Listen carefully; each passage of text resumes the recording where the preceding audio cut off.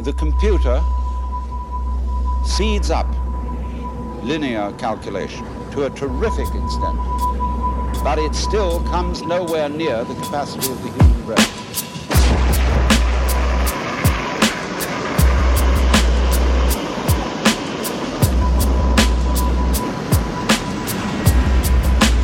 Space.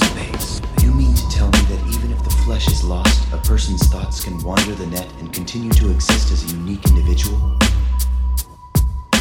I'm not so sure. It's hard to imagine that a will which is free of its shell could maintain its individuality in the sea of the net. Then, for someone that continuously loses their individuality as they live on, this is a world of despair.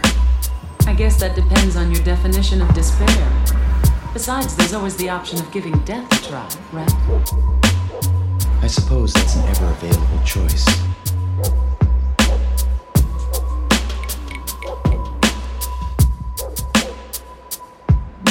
Maybe I'll never get over this.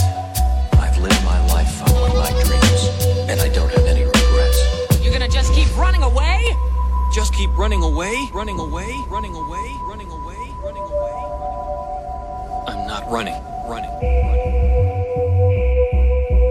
People entrust their memories to external devices because they want to set down solid physical proof that can distinguish them as unique individuals. Your only external mnemonic device that identifies the person who you've been up to this minute. Those are pretty serious words. Where'd you get them from, I'd like to know. A watch and weight training gear.